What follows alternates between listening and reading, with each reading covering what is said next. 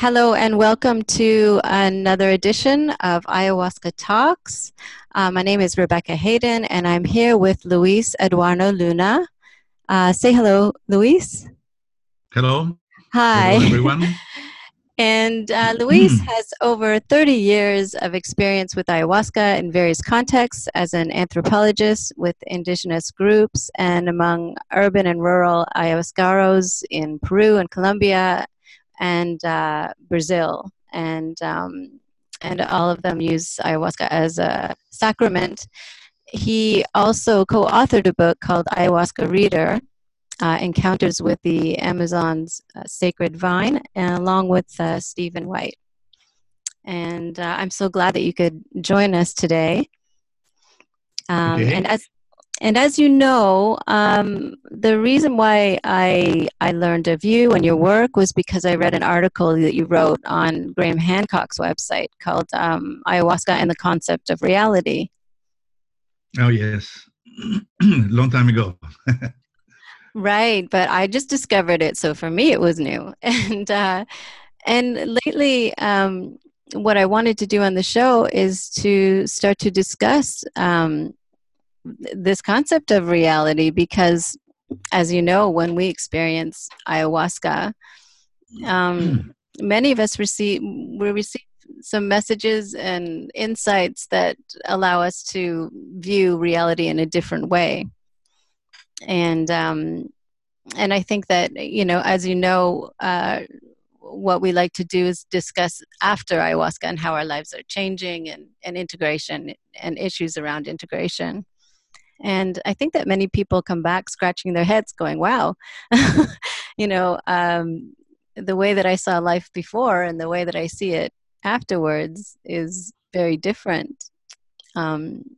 Yes, it is a discovery that there is something else than the usual, the usual perception or the usual conception we have of reality, or the reality that we have learned, that it's out there through our education and what our parents say, what everybody says. It seems like reality is something quite clear, but it is not at all clear, especially when you have such experiences. Right, and it's variable. Like you were mentioning about how it's good that you mentioned the beliefs, because how that plays into what we experience as reality. You had used an example of some of these tribes that use ayahuasca that have, rich traditions, shamanic traditions. They experience reality in a way that we find hard to comprehend, such as, the shaman shapeshifting into an animal. Yeah, well, yes, Amazonian societies, as well as societies in many other parts of the world, they have an animistic conception that we are not the only persons, we are not the only people here on this planet. We are in between an intelligent planet full of other people, persona, plants, animals, and as well as winds, meteorological phenomena, mountains, lakes, rivers, they all are people. So it is a completely different picture of the world, because in our normal Western conception of the world, we are just the peak of creation. Of course, the biblical story, the Christian story, has a strong influence in us, as well as the Greek way of seeing things. And for Aristoteles as well, we are the top. Below are the animals, and then the plants, and then the minerals, and so on. But for Amazonian people and many other traditional people around the world, this is not the case. We are some people among other people. And so we have a completely different kind of epistemology. So it is, we are talking about a relational epistemology. You are in touch with other people who are, and you're exchanging information with that other people, in one way or another. So, and one of the ways, what the shamans use in order to get to know to the other is through transformation. which is, of course, is a kind of cognitive transformation in which you are able somehow to tap into the consciousness, let's say, or into the mind, of or the way other organs perceive the world. So you become that, and then you see the world from within. Mm-hmm. It can be a jaguar, it can be a fish, it can be a bird, it can be anything. So it is a completely different. It is learning through transformation, not learning through observation, putting pieces apart and going to the constituents, like it is in our Western way of thinking. Yeah. So many times we do have that opportunity in ayahuasca ceremonies where we are given an opportunity to experience something through someone else, all for the purpose of, learning about our relationship with that person. This has happened to many of us. Yes, that's true. Mm-hmm. But the whole idea that people will experience as reality something so dramatic as a person changing into an animal, and the way that they speak of it's not as a vision or as a dream. This is their reality day to day. Is that what you experienced? But I just wonder, what kind of reality we are talking, Of course, Me to too. think about physical transformation, into a jaguar, That's quite a transformation, yeah. Yeah, exactly. But you can perceive the world and yourself as a jaguar. I think that is possible, I know friends who have experience, even anthropologists, educated people, not simply the we can always say, okay, well, that's what the Indians say, or this is what the mestizos say. No, this is what also people, highly educated people who have had experiences, some of them have had such experiences, including myself. Right. Yeah. Well, the experiences that I've had since ayahuasca, completely blow out of the water beliefs I had before. So it makes you, it really opens you up to these possibilities. And yes, and changes. what I think is more about cognitive possibilities, that we are able to, to get to know what is around us and what it is inside us in a different way. So there are other possibilities, of learning about the world. Yeah, and I believe that this is a tremendous brings about tremendous opportunities because it opens us up to the possibilities that exist, beyond what we have been led to believe early in life. So these tribes grow up believing about all of these magical possibilities, and many of us who grew up with Western education and belief systems, this is a very new thing, and it opens up all kinds of possibilities for ourselves and our lives, and certainly to strengthen relationships when we start to open up to seeing things from other people's perspective, right? But the funny thing is that we all grew up as animists, and in fact, in our education, I mean, when we, you have experience, I have experience, nearly everybody have experience, listening to fairy tales in which, right, people communicate with the frog or with the fish or with the bird and all this. This is all in, it is experience as real as children, until one day suddenly they tell us, no, this is just fantasy. Santa Claus doesn't exist. All this is just rubbish, and then you have to go through the trauma of saying, okay, my goodness, all of this, they told me they were just lies. Yeah. It was not true. And then we grow up, into very, very rigid way of seeing the world. And then you have experiences with ayahuasca and say, oh, wow. Yeah. It's all like it was, yeah. It is, in a way, it is like re-entering, going back, to what we all experience as children. Absolutely. There's a lot revealed through folk tales that I can see now, that I relate to even a lot more than I may have as a child, because, even children, once they're introduced to school, they'll probably see a very vast difference between, what they're learning in school and the world of fantasy that they were introduced to through these stories. But I think that they all came out of experiences like these where someone went beyond, what Right. is believed to be possible. Yeah. And even in this very rational Western way of seeing the world, still fantasies are sneaking in. I mean, look at the success of Avatar or Spider-Man Oh, or yeah. Batman. Of all these are animistic figures. It's all Yes. there. We are surrounded. We love these stories. And so it is part of us. It is part of being human. Oh, sure. We Yeah, are yeah. surrounded by all this, and these are we put it as fantasies, but then you are reducing fantasy to something which is not real.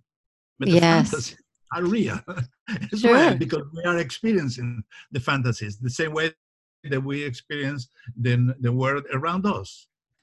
Yeah, this is something that I had to really come to terms with very quickly when I got back from my first experience in Peru, because as often happens with people, I had this dialogue, with ayahuasca during my experiences, and for me, the dialogue just continued. So I came home, and the dialogue was still happening, and I had to really very quickly get a grip on, what's happening? Am I going crazy? And I had to reevaluate everything I ever believed about what was possible, because I was continually, and still am, in communion with this spirit, higher consciousness, whatever it is you want to call it. So Yes. I started to look at how we evaluate what's credible. And I started to realize, and I did, some basic investigation into, what do these words really mean, reality and credibility and all this stuff. And when you do that deep dive into our history and how we, how we created those words and the meaning of them, you quickly realize that, well, we made it all up. And when we talk Because about we insist that we are alone, that we are not alone. That's yeah, the question. and when we created, like, when I look at the descriptions of these words and what their meaning are, like credibility and reality, there's a tremendous negative bent when we talk about reality. So if something is not as positive, we will call that reality. We will be more likely to believe it. And if something's positive, like overly positive, we are likely to refer to that as fantasy. And so what does that say about humanity and our worldview, right? It's not a very Okay. positive one. The thing is that we are still the product of the way Descartes divided the world, is in two, Rex cogitans, which is the thinking mind, and Rex extensa, which you can measure. And at the end, science is about measuring things, If you Mm-hmm. cannot measure, if you cannot replicate, it doesn't exist, It's not real. The only reality behind this kind of mechanistic philosophy, it is that, you only what you can measure is real. Fantasy is, Rex cogitans, that is it's the realm of poetry, of, music. Well, music is in between because Yeah. it is, it is measurable. I mean, in fact, music is measurement, Mm-hmm. and so on. But but no, I think that, and that's something that I have been thinking about, and I don't know. I just wrote recently an essay, which is coming out in one of in the book by Monica Galliano and others. It's going to be called "The Mind of Plants," and Oh, I just wow. wrote about ayahuasca. That is my part, but there would be other authors writing about different plants, not only psychotropic plants, but plants, Mm-hmm. and and so. And one of the things that I was thinking is that, okay, Descartes made this division, Rex cogitans, Rex extensa. But I think that there is something in between Mm-hmm. these two, and it is a world which it is not measurable because, but it's real, and it Well, is not completely us, but it is something interfering, or not interfering, something interfacing our own self. So, but it is not us. It is not it. It is not out there as an objective, something that you can measure, you can somehow objectify. But it is the result. It's like an interface, and that interface makes this other, which I call it Rex Fantastica, just to put it in name, you know. That's great. Which is real, you know, but it simply is not that. This is very strong division between the two. And yeah, all right. So, yeah, I mean, everything ayahuasca, you can well imagine I had tons of questions when I realized I had this ongoing dialogue. And a lot of the questions had to do with this very issue of reality. And in fact, my very first question for ayahuasca was that, you know, what's the nature of reality? And the response was, reality is flexible.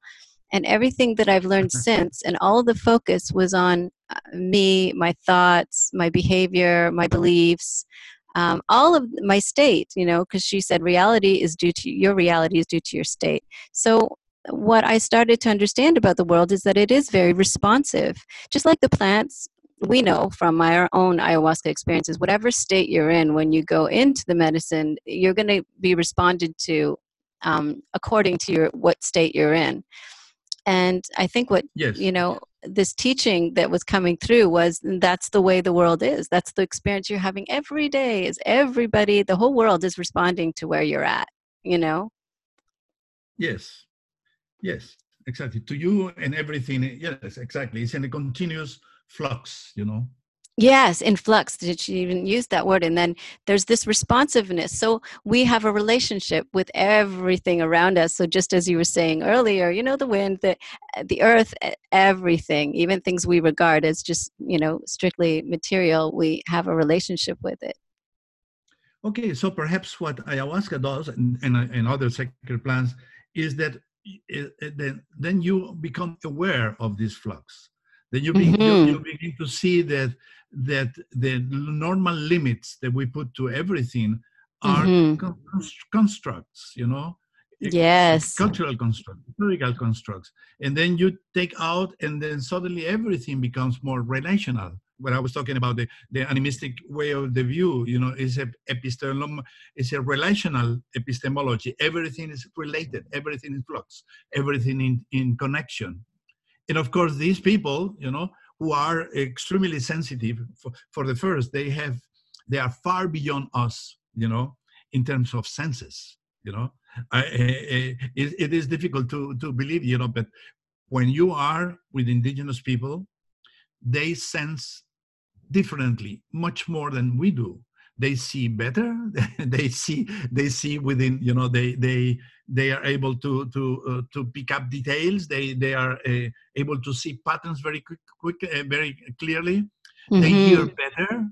I have been in the forest, and suddenly the Indian said, "Oh, there is a boat coming," and I don't hear anything at all.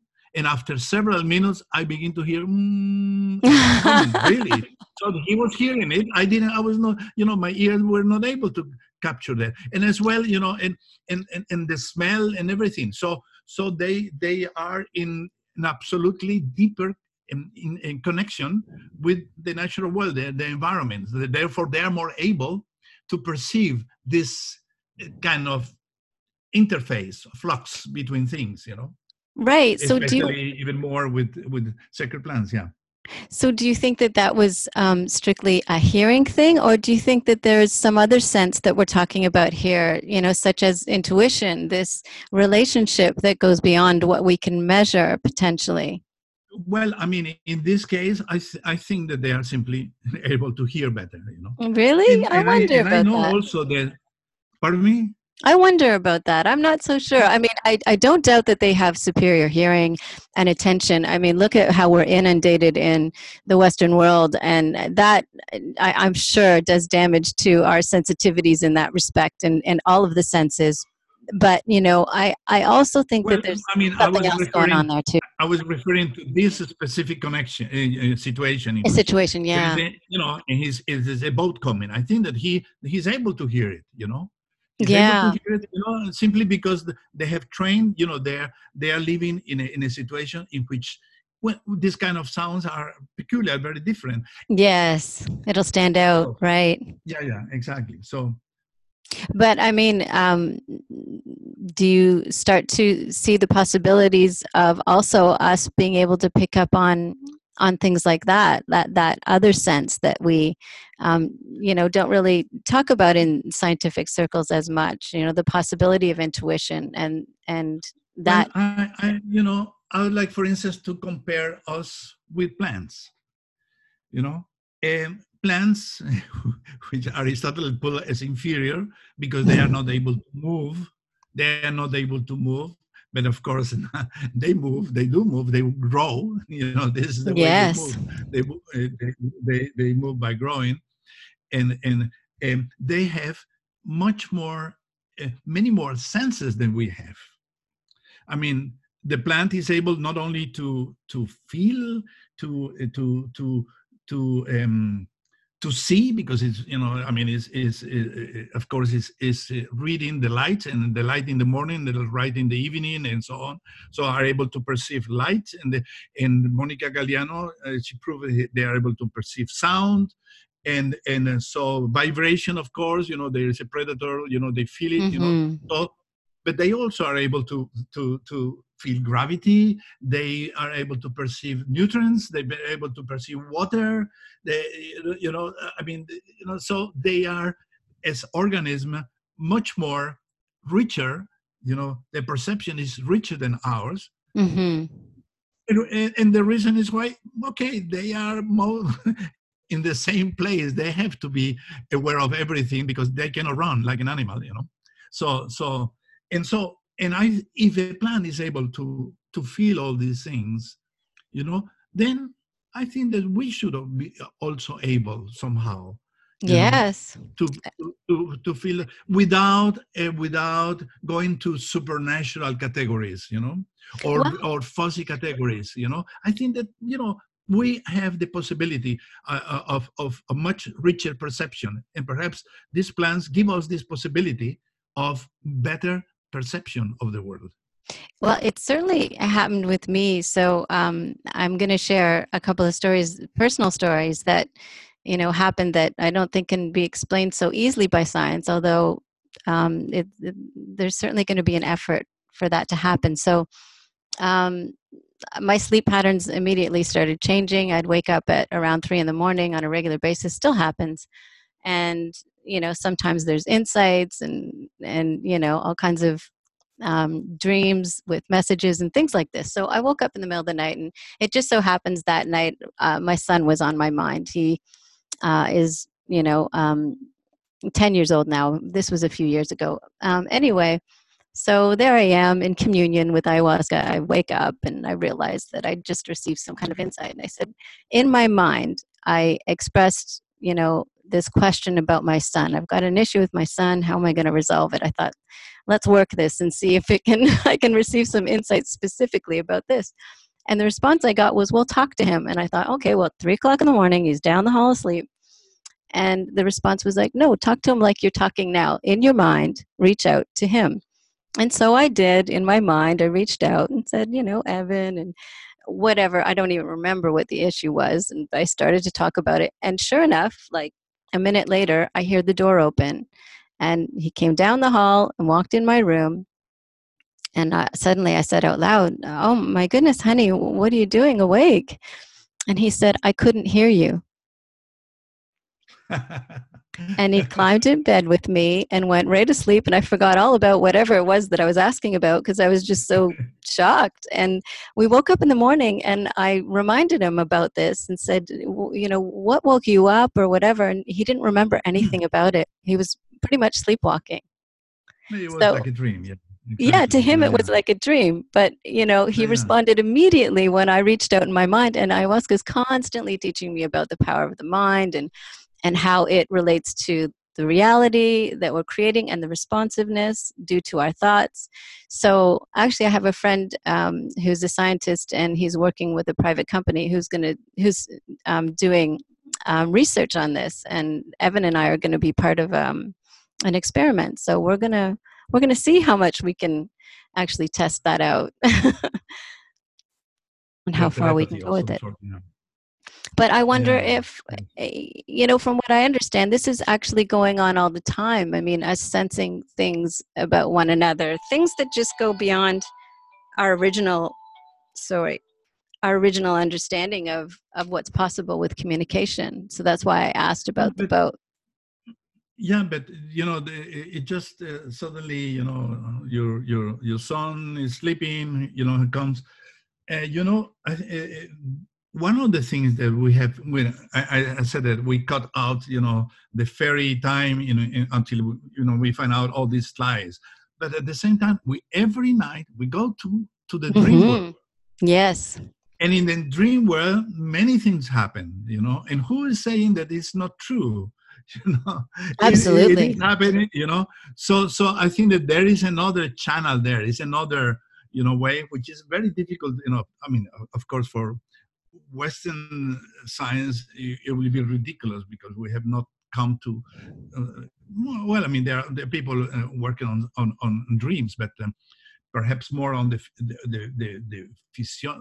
physiology of dreams or whatever, But I don't know what are the philosophical possibilities or of these. But if we go back to history, dreams have been always been there, always been Mm-hmm. there. In the scriptures, in the Bible, in the Quran, there is always there. The dream, the dreaming is, and the messages in the dreams and all that has been part of it. And we have now people like the Australian Aboriginal. For them, the dream time is even more important than this one. This is just to sustain the dream Mm-hmm. world, which is the more important, which all these messages, all this information is going on, all this contact with other beings and so on. So so uh, so what I think is that simply somehow our Western civilization, our Western mind has diminished us and Mm-hmm. put us in a kind of box, and we Yes. think that and we think that we are really advanced because we have made so many objects. We Right. have made so many toys, and we are able to do like that. But in this game of creating objects, we have lost the subjects. We have Mm-hmm. lost the all these living intelligent all around us, especially when we are in nature. Now I'm in a Yes. flat in Helsinki. Okay, I can see far away. I can see some trees through my window, but otherwise I'm just surrounded by objects. So Yeah. There's a separation there. yeah, yeah. Um, I think that there's great value in discovering all of these possibilities, though, because and it's a big shock when we go into the jungle and have these experiences. And for those of us who return to a very busy life in the Western world, and trying to navigate that can be pretty challenging. But I think that, as you've mentioned, another thing that I've been considering a great deal is this is part of our history. Part of humanity's history is we have a very rich history in all of these things. We've just forgotten or labeled them in such a way where it's distancing us from those things too, such as folk tales and early indigenous beliefs. We know about them. We know that they exist. The mythology we still refer to all the time. As you say, it shows up in our movies, and we still have a fascination with it, but we're not taking it as seriously. And I think that ayahuasca gives us an opportunity to explore all of that. It's true. It's true. Yes. And to also remove some barriers, because every society originally had these kinds of practices, right? I mean, we all have this history. Not any Absolutely. of us. We all Yeah. come from animistic societies. I mean, one of the things that I have been thinking a lot and now begin to write about this is, the contrast, a huge contrast between the Eurasian or the European, well, let's put it, European and the Americas, when it was the contact in 1492. Mm-hmm. The two cultures came with completely different sets of mind. Mm-hmm. Of course, the Western powers, Spain, Portugal, and then later France and England, they were all worshiping monotheistic gods, Mm-hmm. one God. And on the other hand, you have in the Americas the animistic cultures, in which Mm-hmm. we are surrounded by many, many different beings of all kinds, you know. So it is more plural. And in agriculture, something similar, because when the Europeans arrived to the Americas, they took with them monoculture, Mm-hmm. and then while the indigenous people were having, pluriculture, that you always have different plants. You grew at the same time beans and corn and squash at the same time, and they were called the Three Sisters, because they, Mm-hmm. each other help each other, and so Right. on and so. So the diversity was very important in the Americas, and somehow, the Europeans, they arrived to the Americas, they had more in this mono uh, cognitive set, Mm-hmm. monotheism, monoculture, and because they already had lost it. Because it is not Yeah. that the Europeans were like this, from the very beginning. No. No, something happened in history. Maria Gimbutas, this fantastic Lithuanian folklorist and archaeologist, she said that Europe, before the Indo-European invasion, they were basically matriarchal cultures who were cultivating, doing ceramics, doing Mm-hmm. weaving, singing. It was and no weapons and no walls, defensive walls and so on. So they were basically, apparently, very peaceful societies, animistic societies Right. as well. Animistic, Yes. because, it was the same. They worship the sun and the moon and the stars and the winds and the rivers and the lakes and the bear or the horse, or, etc. Mm-hmm.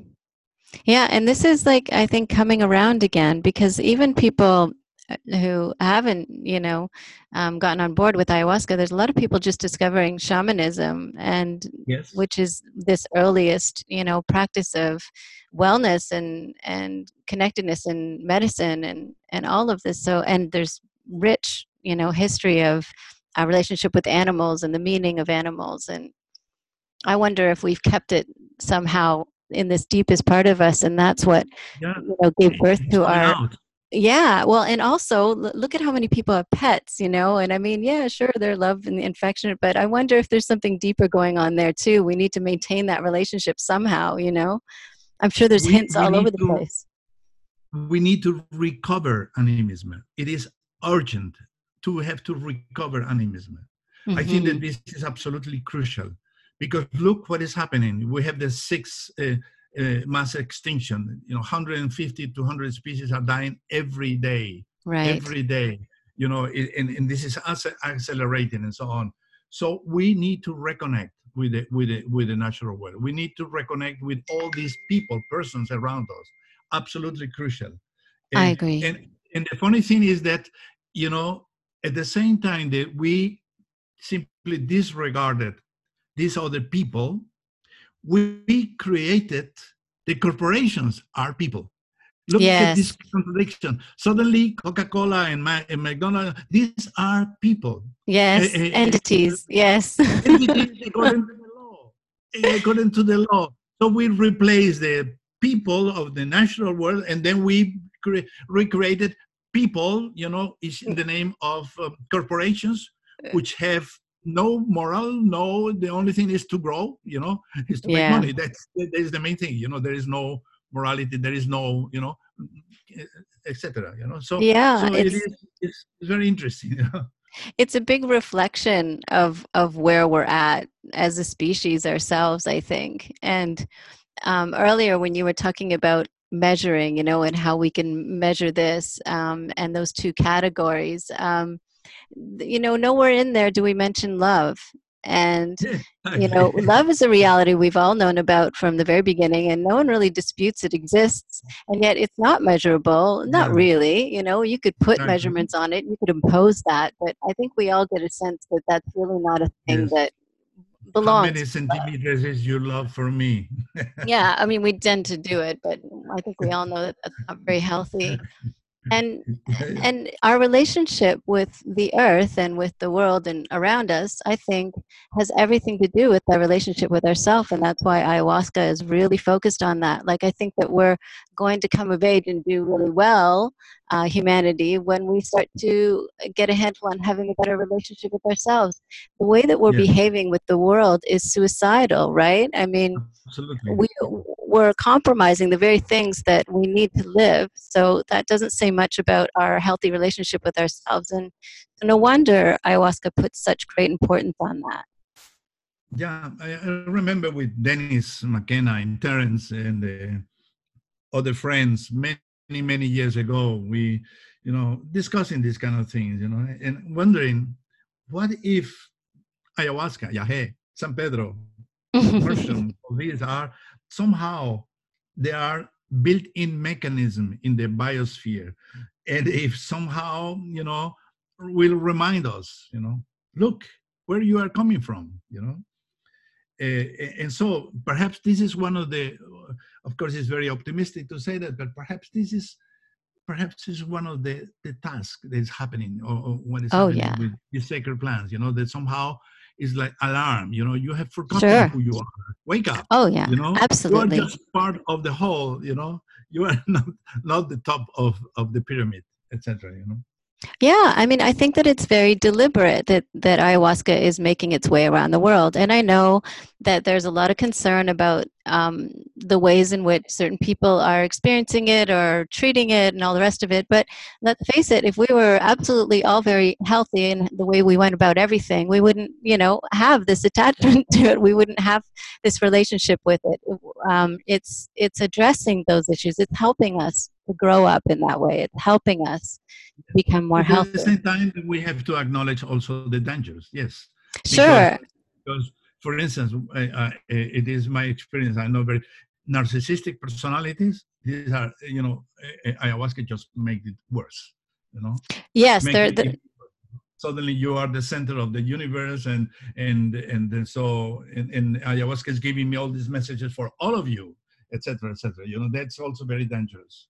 Oh, well, yeah, but it's not the first time we've seen this happen. Like, this reminds me a lot of what happened with religion, which is the reason why I was never attracted to religion. And this was a very firm response from a very early age, because I was put in Catholic school, Catholic church, Catholic everything. And from the age of 7, I was just like, this is not for me. I know it. But years later, here I am experiencing ayahuasca, and suddenly I can see how tempting that was for people to come out of the experiences they had early on. I mean, who knows what experiences they really had, but I'm starting to find some familiar stuff. Like, I can appreciate why, what's behind these Christian lessons, some of them anyway, not all of them. I think there was a lot of political agenda that made its way into that whole experience, but the initial inspiring, genuinely spiritual experiences, I can relate to that. And I understand why people come out and believe, okay, everybody's got to stop doing this. Everybody's got to start doing that. You're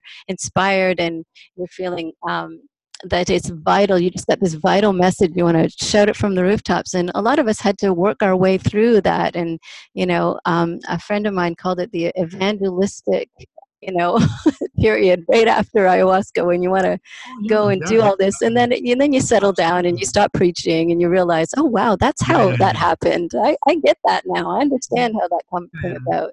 Not cool, but I Well, get of it. course, it is understandable on one way, because then suddenly you see, oh, wow, this is the truth. This is the reality, and then you want to tell Yeah, it to everyone. I always tell, yeah. just calm down, just calm down, go through the things yourself. Talk to just friends, but no, don't start to preach, because we are just learning. We are Yeah, just, all of us, we are just only learning, and yeah. and and so yeah. And remaining in that state of learning, I think, is the best possible state to be in. Just the continual openness to learning. Because, I mean, some of us are being asked to be very vocal. So I was really trepidatious about that because of those issues. Like, I didn't want to become this preacher, and I felt wildly uncomfortable with all that. And so then began the lessons about reality and about the fact that there's more than one and there's many, and about that, telling everybody what they should do is, not a thing and not really appropriate given the fact that, it's very real that we're all experiencing unique realities, and there's room for all of that. And sharing my You are making experience is questions. fine. And it is good because you are questioning other Yeah. people. You're not preaching a certain dogma. You're questioning. And in that exchange, that is what makes it richer, because then, okay, you are talking to me now, but you're talking to others, and you have been talking to many others, and none of us have, like the answer or the dogma, but we all saw a little bit, Yeah. And I mean, to me, it's important to share, and I've been very encouraged to do it. And so this has been a big question for me. So how can I do that in a way that's respectful and not preachy, and and so this issue of reality, what is real, and how can I say, well, this is real and that's not, kind of thing. And it keeps changing. Like, my whole worldview has changed many times over since ayahuasca, and it continues to do so. So what I believe now in a year might be slightly different. I know that. I mean, is that something that you've experienced, that it continues to kind of change? I, in a way, I mean, the thing is that I do not think in certain way all the time. Mm-hmm. So it is the same way that you speak English, but you speak English differently when you are talking to a lot of people and you're talking to your children or your friends, etc. Yes. We all accommodate. It's different. So we are all polyglots. I myself, I am a real polyglot. I'm speaking to you in English, but I speak other languages. My mother tongue is Spanish. So but what I wanted to say is that, okay, at the same time, you can have a mind that acknowledge, the word of science, objective, although objective. I don't know if it always is, but yeah. In the word of science, whatever statement you give, there will be other scientists which will question that, Right, of course. Anything you go into, you will always have this, and then you have the others who say, it is not like that, So what is that, So it's it's a search, it's more a methodology, which is okay, very good to have. But at the same time, you can be also open to many other things, Sure. Many other ways. And I like to have a more phenomenological approach. Reality is what I experience. If because at the end, the only way I can relate to that is if I experience. I think that it's real. I mean, if I experience it, it doesn't matter if you can see it or not. If I have a dream, I had a dream. Yes, exactly. I cannot share it with you, but I had a dream, and the dream is real. It's real because, as phenomenologically, I experience it. Yes. I saw these people, etc., etc. So they are real. They are real in a different way. That this thing that now I'm awake, I can touch. We can agree that this is a computer or that is a tree, etc., etc. But still, it is a phenomenological, because I don't know what you perceive exactly. Yes, or experienced, right. And this actually set me free in a way, because it goes beyond, the preaching, because it's just, hey, I experienced this. Like, when I get into spiritual discussions, it's not like, you should believe this or this must be real. It's just, this is what I experienced. So, exactly. Me questioning it is like me questioning my own sanity. And although I must admit there was a bit of a time when I did that, when I came back first, I started to just relax into it and saying, this is what I'm experiencing, and that's as far as it goes. And people can take it for whatever they like, because that's, in many societies, the crazy one has a very special, very important place in society. I know. Yeah, we're the only ones that lock them up. Actually, you know what? It did open up a very interesting discussion that I had with a psychiatrist and a psychologist on this show. The whole voice thing, because I mean, there are a lot of people who hear voices, and they're not always as pleasant, I don't think, as the one that I hear. But apparently, there's this whole revolution happening in that area where some people, with their voices, instead of um, going the whole route of I must be crazy because I hear voices, so I'm going to get cured or take pills to make them go away or whatever. I'm going to explore this, and understand what's going on here, which I think is really fascinating. Yes. And it goes well beyond what we would traditionally, so maybe we are returning. Probably the scientists are going to say, okay, record your voices.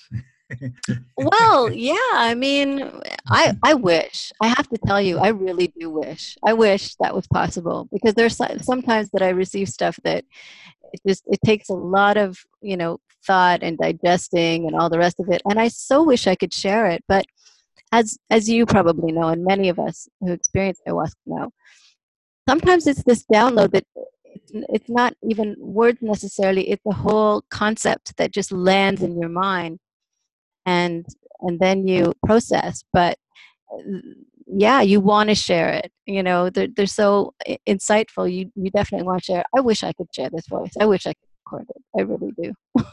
Yeah. But the same people would say, "Oh, well, that's not true." What's that? Sorry. Most probably the machine will not work. Yeah, yeah. Because very, very often these things are incompatible in a way. I mean, it is like it has happened to me, and some other friends, that when things really happen, you are not able even to record. You can hear it, and even 2-3 people can hear, but the machine will either stop working or will not record it. So yeah. Strange. Yeah, there's no translation onto the technology that we have. And yeah, maybe that's purposeful in itself. Maybe we just need to learn to trust and not rely on those things so heavily to decide what is real and what is important. Yeah. Probably this belongs to the realm of res fantastica. You cannot measure it, but it's real. Yeah, just like love. We don't really doubt that too much. That's what I keep coming back to, because yeah, that's very real to most people, and we know not to measure it. But yeah, I do think that there's some very big changes going on, and I know that when a lot of us go out and talk about these things among people who have never experienced ayahuasca, that there's what I call a flake factor. When you start to sound very flaky or not quite with it because of the things that we're talking about are just so far-fetched, in the minds of people. Things, of course. Sorry? It's very difficult to talk about these things because these are experiences. Yeah. But, I mean, it's one of the reasons I do the show, because I'm sure there are a lot of people out there, who have had these experiences, and actually people have told me this a lot, then, and they're amazing, and I had this lovely experience, and then a year goes by and 2 years, and I start to believe I didn't really have it, and none of that really happened, because, they don't follow up or do anything about it, and then suddenly they start to believe maybe it just wasn't like that, maybe I just thought it was, and then they hear a lot of people's stories that I've had on the show, and it's like, oh no, that's the thing. Sorry, go ahead. It is easy to forget. It is, and then because of whatever situation you're in, whatever society you live in, if it doesn't support all of that, then of course you're going to doubt, and eventually it'll go, unless you make an effort to keep it alive and to pursue it, and it's everybody's choice, of course, but I believe it can be a very powerful thing to do that. One of the things I wanted to talk to you about was something that I read in your article too, about the crossover between the experience in ayahuasca and our physical world. Like, I can't remember exactly what you experienced, but did it have to do with like a container of water? You had to respond to an experience you were having in ayahuasca with something physical in your world, and there was crossover between what you did physically and then what you experienced through ayahuasca. Do you remember that? I do not recall what I wrote. Oh, okay. It was many years ago. I don't recall exact words, so that So, I would remember. Okay, well, the gist is something happened within your experience and you remedied it by doing something in the physical world. And when you did something in the physical world, your whole ayahuasca experience, was responsive to that. Yeah, So but I had an experience. It just reminds me of an experience I had, and I guess it's the same situation, a little different, where it was the opposite.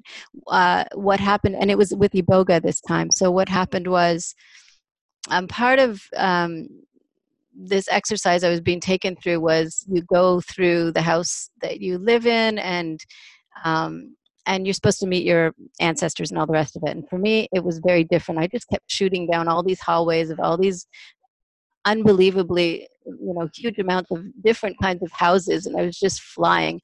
And it was a little disturbing. So I was telling the facilitator, hey, I'm going down all these hallways, and things aren't happening for me the way they're, the way this usually goes, that I'm being told should go, right? And he says, okay, make sure you don't go through any doorways because that's dangerous. And so suddenly I'm even a little more freaked out, right? And I'm zipping down this this hallway in the Iboga experience, in my vision. And at the very end of it, there's an opening, and I'm afraid it's the door.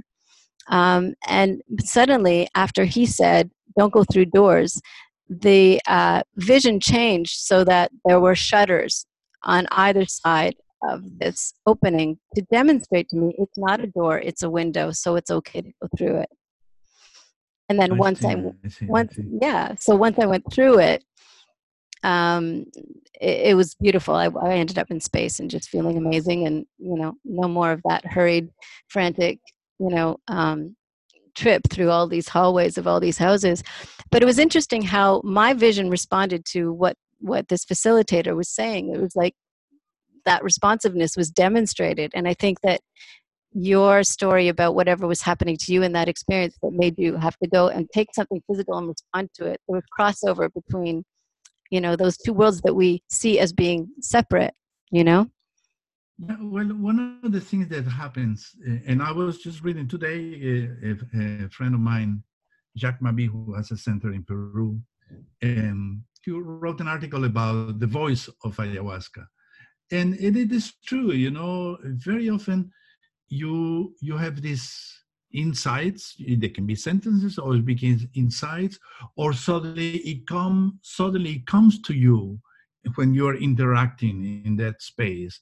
You say exactly what it should be said, or you said and the other person said, oh, I knew that you were going to say that, or right. This kind of, very, this is very common, very, very common.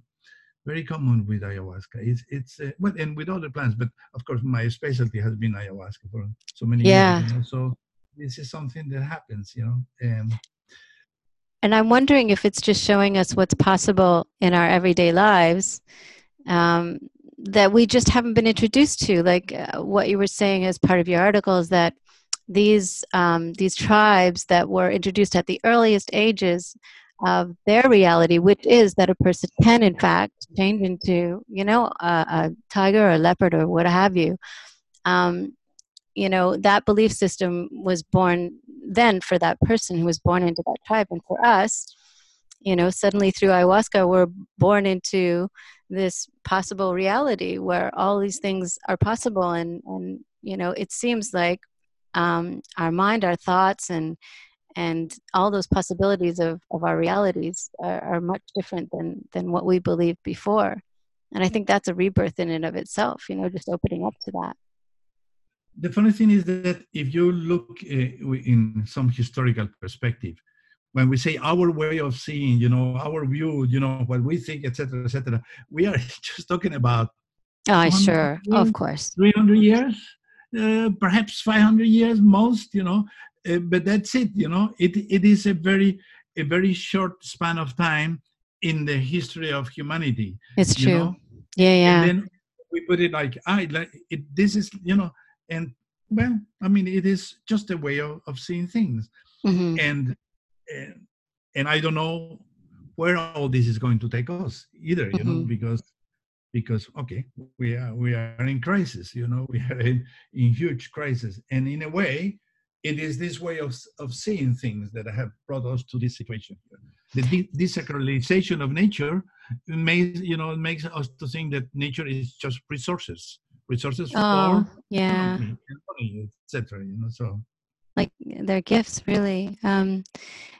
I think that what I've gleaned from all this dialogue is that we're just going through growing pains, a lot of the best growth comes out of a painful, what we perceive as painful situations.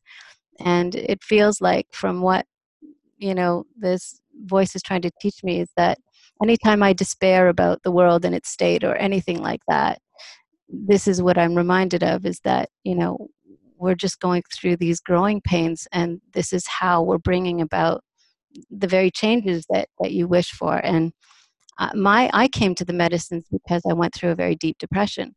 So I realize in yes, retrospect that if I hadn't gone through that, I would never have been open to this. I was open out of desperation. It forced me to look for something I didn't even know existed, and I can't see it happening any other way. So maybe this is what's happening with us now as a species. yes, could be, but it's going to be very, very tough because it's not only for us as a species. We are taking with us millions of other species. That is the thing. Yeah. We're Well, I not think dooming ourselves. We are taking, the whole planet with us. And that is the tricky thing. It is not simply us. We are just sinking the whole. well, You I know. think I think that the plants themselves are starting to see that we're not just us. We are, the planet, and that, we're inextricably tied, and that's why we all have to work together. And I think that we have a better chance because of this, because of the ayahuasca experience. And I Yeah. think everybody is starting to sense that there's something bigger going on here than just me solving my depression problem or that person addressing their PTSD. I think we all can sense that there's bigger change underway. Yes. Well, I mean, the whole planet Yeah. in such a situation. Now the reports are coming every day. Today it came, that perhaps we are going to face in 20, 30 years several meters of rising seas. That Yeah. means wow. That means collapse of cities all over around the world and so on, and mass migration and well, I mean, Yeah. we are, you know, we are still in the early stages of a terminal disease, So, Yeah. so Well, I think that we can see that as being transformation too. I mean, it's not easy. Any kind of, transformation tends to come with some awkward, parts, and awkward is a very mild word for what's going on, but I think that if we see it like that, if we see it as an opportunity for change or as growing pains, there are have you possibilities read, there. have you read Shikasta by Doris Lessing? No, I haven't. It's a science fiction book. I read it when I was doing one of my diets. I was in the Amazon, and I was supposed to be completely alone, and I was alone in my hammock and just observing nature. And I had just one book, and it was this, and it is a very interesting, in which there is a catastrophe, the wars, with the three powers, Russia, China, US, and mutual obliteration. And then there are these pockets of people who are survive and who are begin to find rituals again Yeah. and make circles and sing and, a new face, a new face. But of Yeah. course, There's all kinds of it examples is of not this in true nature. that we are going to be one of those. Yeah. Well, I think we're coming to the end of our time, so I'm going to thank you so much for joining me today. It was a lovely discussion. I really enjoyed it. I hope you did too. Okay. Thank you. Yes, it was fun. And for anybody who wants to reach you, did you want to share your website? Okay, I have a little institution in southern Brazil with my wife. We organize 2, 3 seminars per year only, just for 10, 11 participants, and we invite very interesting people, from top scientists and biologists and everything. And our website is www.wasiwaska, WASIWASKA.org. Wasihuasca, which is in Quechua. Wasi in Quechua means house, and Huasca is vine, so the house of the vine. Oh, And beautiful. so if any to have a look, we have a fantastic people in our advisory board, and well, we have Rupert Sheldrake, we have Bernard Carr, the multi-universe person, Dennis McKenna, Jeremy Narby, Monica Galliano, and many other scientists and artists. Alex Gray, he was with us one day, and so on. So if anybody is interested, just have a look there. But I said it's just 2, 3 seminars per year, so we are talking about 30 people per year. So that's not many, So it's just if any of you will be interested, That's nice. Yeah, definitely check it out. And are you on Facebook? Yes, Luis Eduardo Luna, but I very seldom look at it. I'm not into so much media. Okay. But anyway, yes. But the thing is that I don't say yes to friends unless I know them really, or Okay. because Well, what we'll do is when we post this show, I can put your website so that people will know where to get in touch with you if they want to check out those opportunities.